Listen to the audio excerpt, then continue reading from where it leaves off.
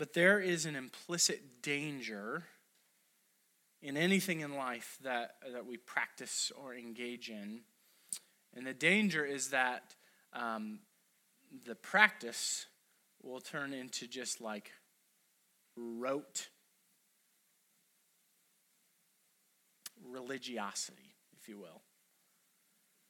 That there's a lot of good things that we can do, but when we lose the reason why we do those good things, we just do them and they become void of all the meaning. So for example, you could go find a building anywhere in town and go to it on a Sunday morning, and you might be the only person there. But then you can go home and you can say, well, I checked off church attendance. Like I went to, let's say it's a church building. I went to a church building and I attended church, check. And granted, we can argue day and night about what the definition of church is. But you get what I'm getting at. Like you can do things over and over again and check a box that like, I did it. It feels good. It feels right. And then at the end of the day, it's still empty. And then before you know it, our whole lives can be built on a system that we're just doing things that we have no idea why we do them. I showed you guys a video. I didn't want to replay it, but I showed you a video a while back of this lady that goes into a waiting room, and every time she hears a ding, the person next to her stands up. And then more people come, and they don't know why it's happening, but they just like stand up when they hear the ding. And eventually they cycle willing participants that are in on the project, and then outside people that have no clue. They cycle enough that it's just outside people, but they hear this ding, and they're just standing up. And I remember at some point in the video, someone was like, why are we doing this? She goes, I don't know. It's just what we do. And that's the inherent danger in any part of our lives, especially those of us who are, I'm putting this in quotes, who are good, in quotes, church folk, grew up in church. The danger is that we establish a certain level of religiosity and we forget the why behind the things that we do. And before we know it, like I said, our whole lives are built on systems that we have no idea why we do these particular things, but we do them anyways. Paul encounters the church at Colossae in a really similar situation to what I'm talking about. Saying yes to the person of Jesus, saying, I want to follow Jesus, but also wanting to say yes to their old way of life. To also wanting to say yes to the systems and practices that they've built. So let's start in verse 16. And verse 16 starts with therefore, which for us is an indicator that this is a transition passage. And so for us to understand what we're going to talk about today, today we're talking about what should we do because of it, but we have to jump back because the passage is transitioning for us, and we have to jump back to what Nathan talked about last week. Oh, poor kid.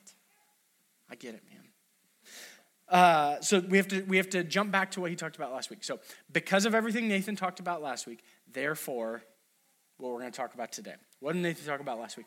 Nathan talked about and reminded us the beautiful reality that Jesus changes everything.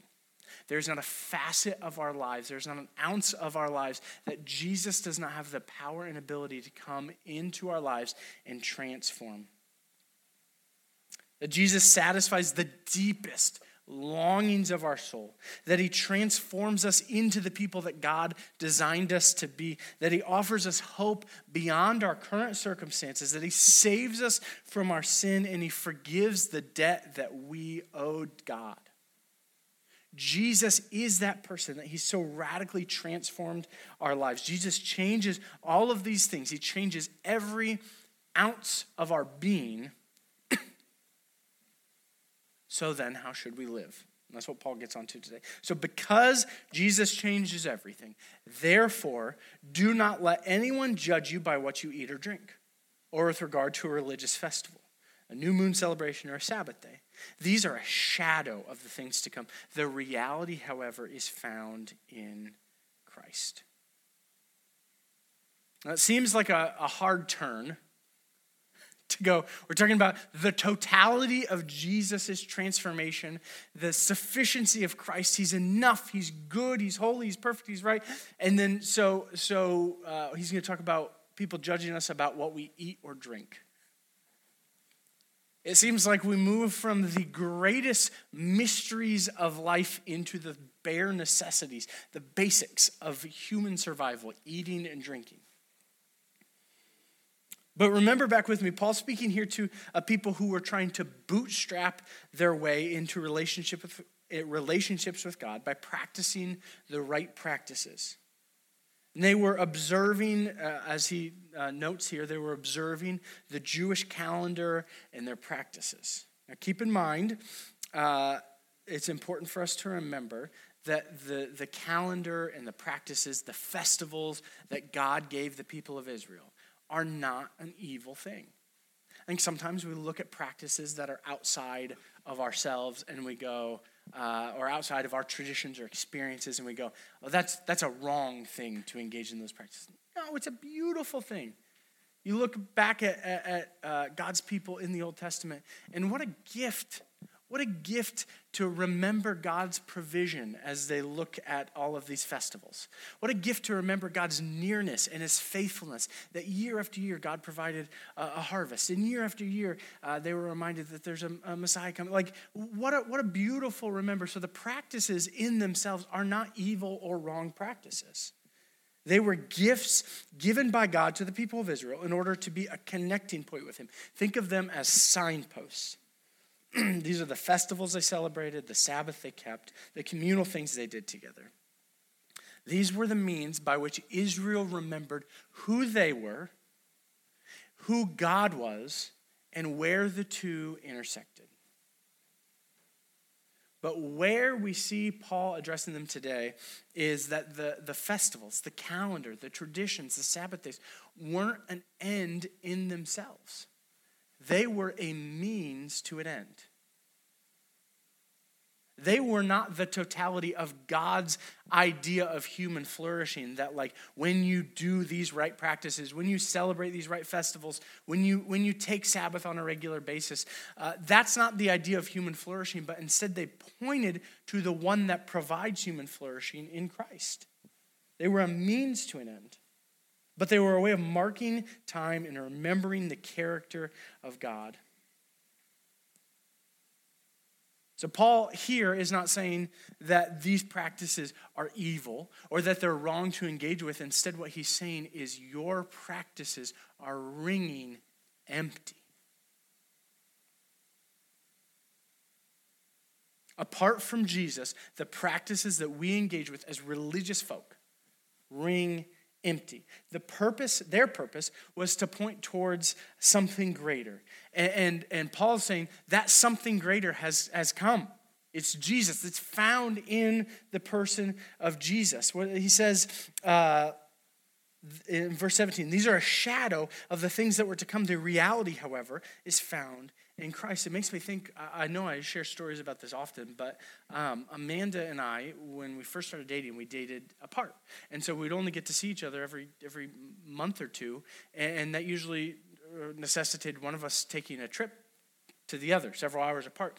And so I, as any high school boy does, absolutely smitten with a girl, my room is just plastered with pictures of Amanda, because you've seen her. She's beautiful. It would make no sense for me approaching one of these trips to know that I'm going to drive to the Indianapolis airport and I'm going to pick up Amanda, this person that I love so deeply. I'm so excited to see her. I'm so excited to spend time with her, and instead go and pick her up at the airport. But then the whole time she's with me, I'm just staring at one of these framed pictures of her, going, isn't this great? Isn't this great that I'm able to see Amanda? And she's like, Jordan, I'm here. It's wonderful. I get to remember what she looks like. I might even see like a dimple or a freckle or something. Oh, she's so caring. I can remember her character as I look at this. It's such a beautiful picture of Amanda. That's absurd. But how often do we look at the good gifts of God's grace that are signposts and markers for his character and instead become infatuated with the signposts rather than the giver of the signposts? Now, I suspect that probably, I do know some people who do this, but I suspect as I've engaged in conversation in this room that there's no one in this room who are struggling with whether or not they are to continue celebrating and remembering Jewish festivals in the calendar. I can't fathom that that's the case for someone here. But I think there's an inherent danger for us, that aside, for us to fixate on the shadow of what's to come instead of focusing on the reality which is found in Christ. And the danger for us is to then get sucked into empty ritual instead of focusing on the ritual giver, Jesus. We go on practicing the same thing over and over again, where we mistake the means for the end, where our eyes and hearts are more fixed on the ritual rather than the one they point towards. Now, we don't have too many festivals. I hope that we continue to grow in our keeping of the Sabbath. It's a good gift of God's grace. But as I think about rituals being those outward expressions that remind us of who God is, the signposts, what if we have become infatuated with church attendance as the signpost for us that we're good people, and we show up every Sunday out of duty, out of obligation, out of guilt? You fill in the blank for yourself. And then we leave feeling like we are good people because we've shown up here on Sunday morning. Maybe instead of church attendance, it's small group involvement. And you're like, yeah, I do it because that's what good Christian holy folk are supposed to do. But you're just kind of halfway leaning in. It's a little in and a little out. What about your tithe and your offering? You write that check every month and you go, yeah, I did it. I did what I'm supposed to do, that God told me to do. Maybe it is our prayer gathering on Wednesday nights or some other time throughout the week that you show up out of ritual and out of obligation, and you've just kind of carved your life around it, which is a good thing, but you just show up week after week after week after week after week, and it has begun to ring empty for you. Well, what about this? There's a lot of good things that are done in the name of Jesus that I fear ring empty.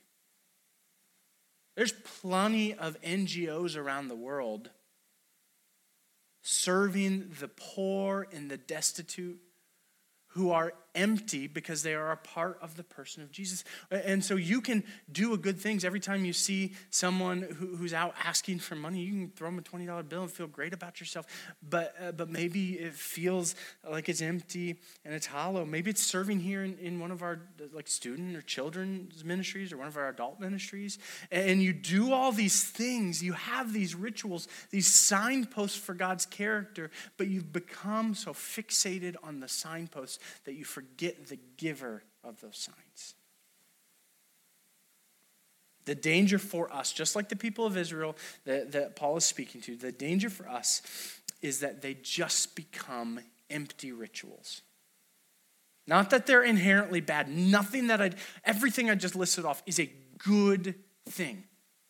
But the danger is when we become fixated on the good thing and neglect the greatest thing in the person of Jesus. These are a shadow of the things that are to come. God wants us to focus on the ultimate thing. Here's what I was reminded of this morning. Jesus did not proclaim a gospel of church attendance and moral betterment. He didn't. The gospel that Jesus came to proclaim was about setting the captives free. He proclaimed a gospel of liberation and freedom from the sin that held humanity bondage.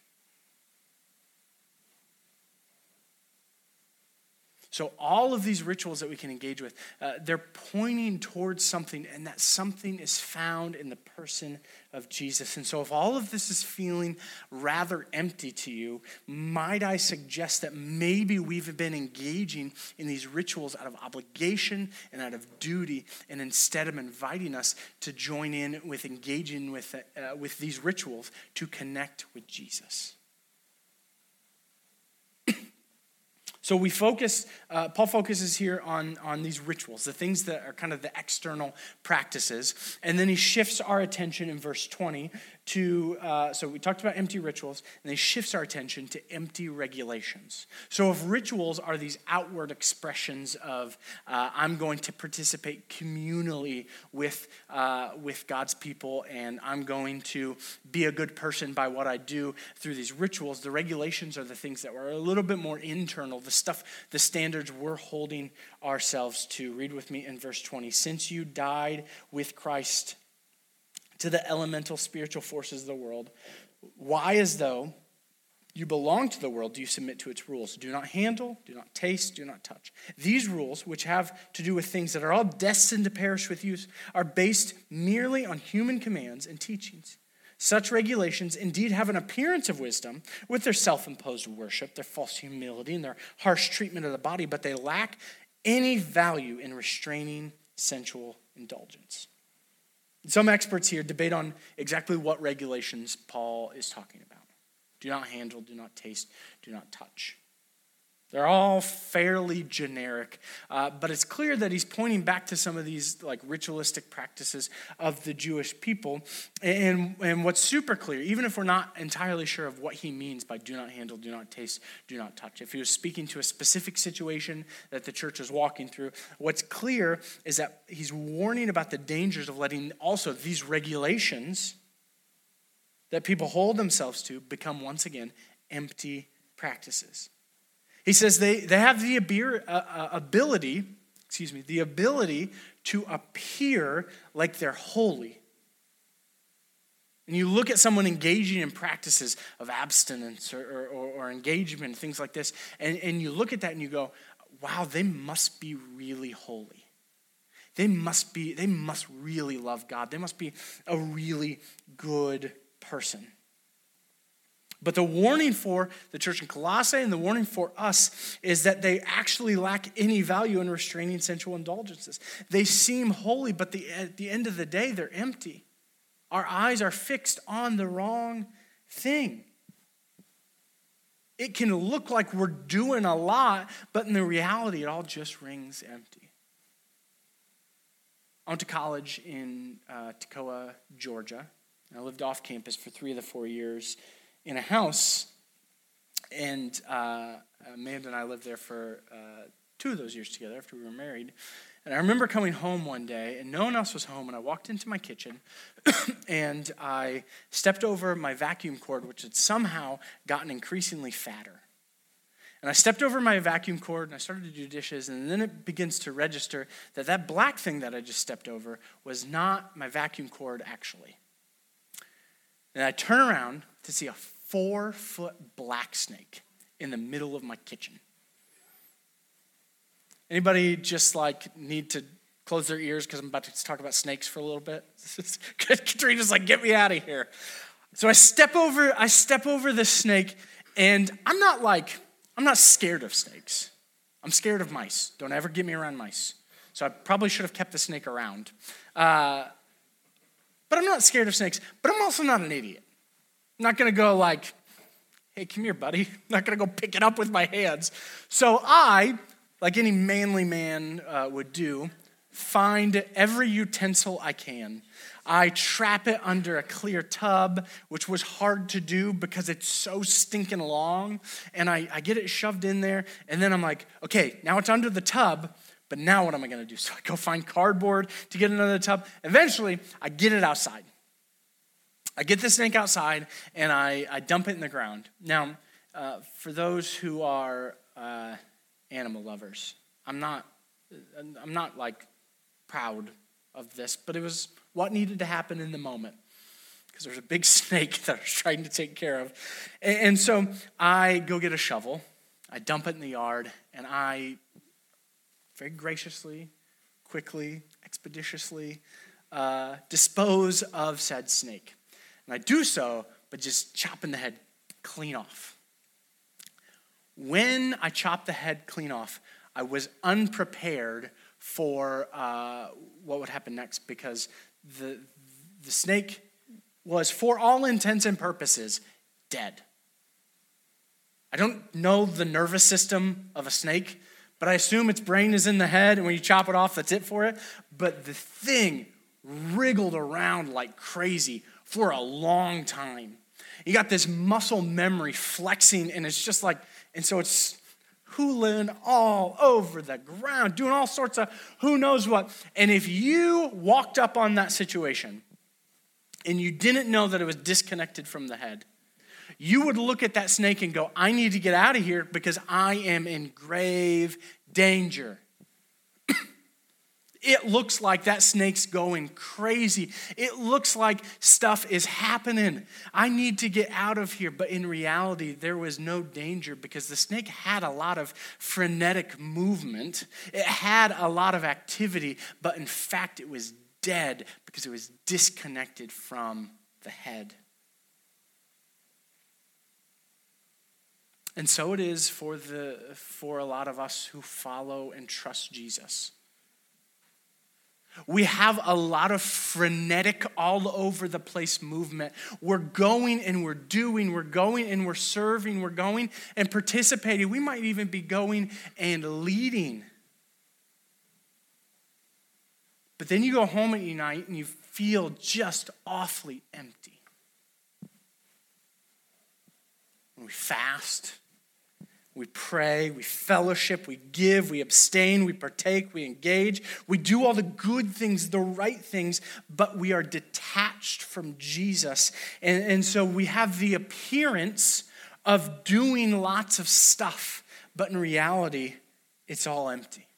It's all just empty regulations that we've held ourselves to, and it has no value.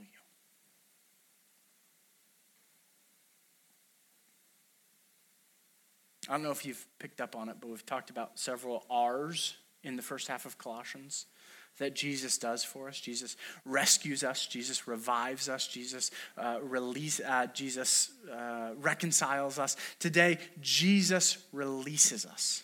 And here's what you're released from. Here's what I'm released from. We are released from the obligation of ritual and regulation.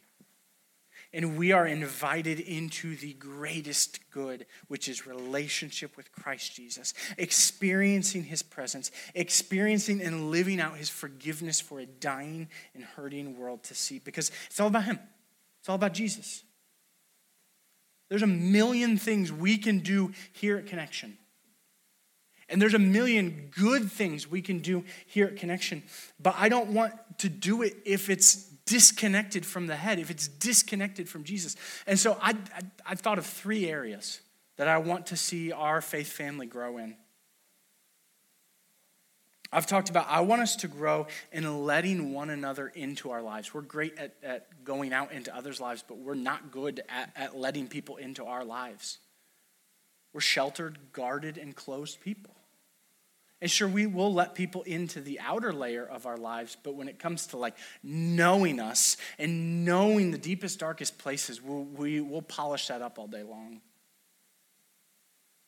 But I don't want fellowship and communion of that nature for fellowship's sake. That's empty.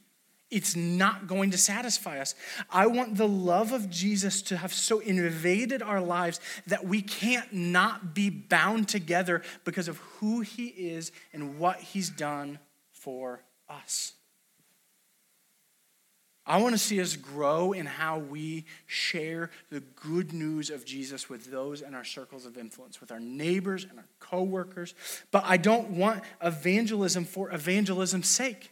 Because guess what? That's empty and people see right through that. When you go and you say, I'm going to evangelize out of obligation because Jesus tells me I'm supposed to. People smell that coming from a mile away. But instead, I want us to be so consumed with the good news of Jesus so transformed by his love, mercy, and grace coursing through our bodies, that it is nothing but the natural overflow of our lives to then just share that with others.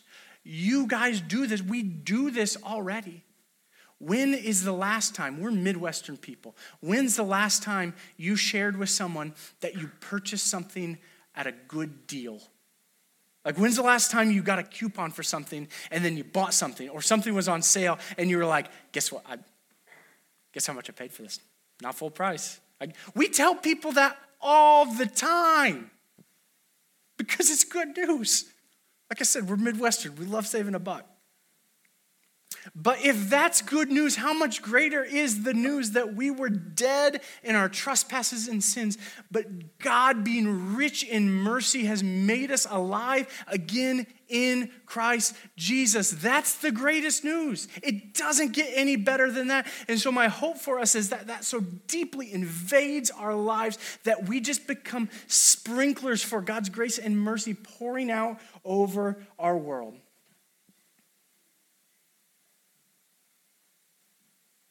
Jesus releases us from the obligation of ritual and regulation and invites us instead into a new and transformed life. A transformed life that the whole world gets to witness and see. And so my invitation for you as we close our time together is this. If you, as you have experienced these things, if you feel like, oh, this all just feels so hard, this all just feels so empty, maybe that's because it is. Nathan said it last week, as Paul said. So then, just as you received Christ Jesus as Lord, continue to live your lives in him. Don't like wander off into something else that, like, yes, I'm saved into the faith through Jesus, but now I'm going to be stayed in the faith through my acts of service, or through my financial giving, or through my involvement in the church, or through my morality, or through my church attendance. No, just as you receive Christ Jesus as Lord, continue to live your lives in them. So my invitation for you today is that if it feels empty, if it feels like you're here out of obligation, if it feels like you're doing all of this out of ritual or regulation, my invitation is to remember who Jesus is. That Jesus is the Christ. He's the promised Messiah. He's the Son of God. He's the one that bore our sins on the cross. He paid the debt that we couldn't. But then he doesn't just kind of willy-nilly pay our debt and then keep us at an arm's length. Like, this is kind of annoying that I had to pay this for you. Like when you were a teenage driver and you forgot your money at the gas pump, and you pump your gas and you realize you don't have a way to pay for it before everything was prepay. And then one of your parents have to show up and like pay for you, and they kind of seem a little bit annoyed that you forgot your money. It's not like that. He's not keeping us at an arm's length.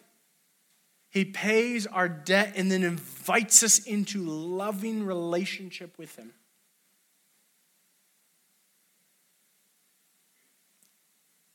So we don't have to serve out of this empty ritual. We don't have to serve out of this empty obligation or regulation. We get to engage in all of this stuff because Jesus is good and Jesus is God. Just as you received Christ Jesus, so continue to live your lives in him.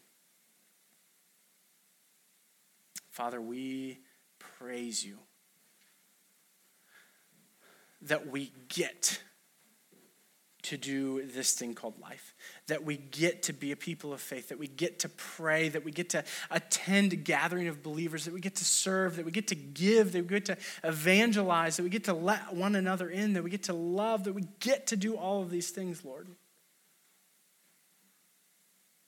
And we praise you that you've released us from the debt of obligation, of having to. Instead, you invite us into willing relationship of getting to. So, Father, I pray for those in this room. I intercede on their behalf that just feel like it all rings empty. Will you fill up that carved out empty space with a reminder of who you are and what you've done. And as we gaze on your goodness, will you allow us to be, again, reminded and brought back into a loving relationship with you.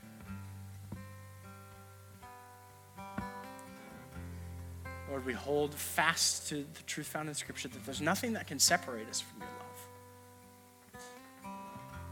love. We've just fixed our attention elsewhere. So help us put it back on you this morning. Receive this last song as an offering of praise unto you.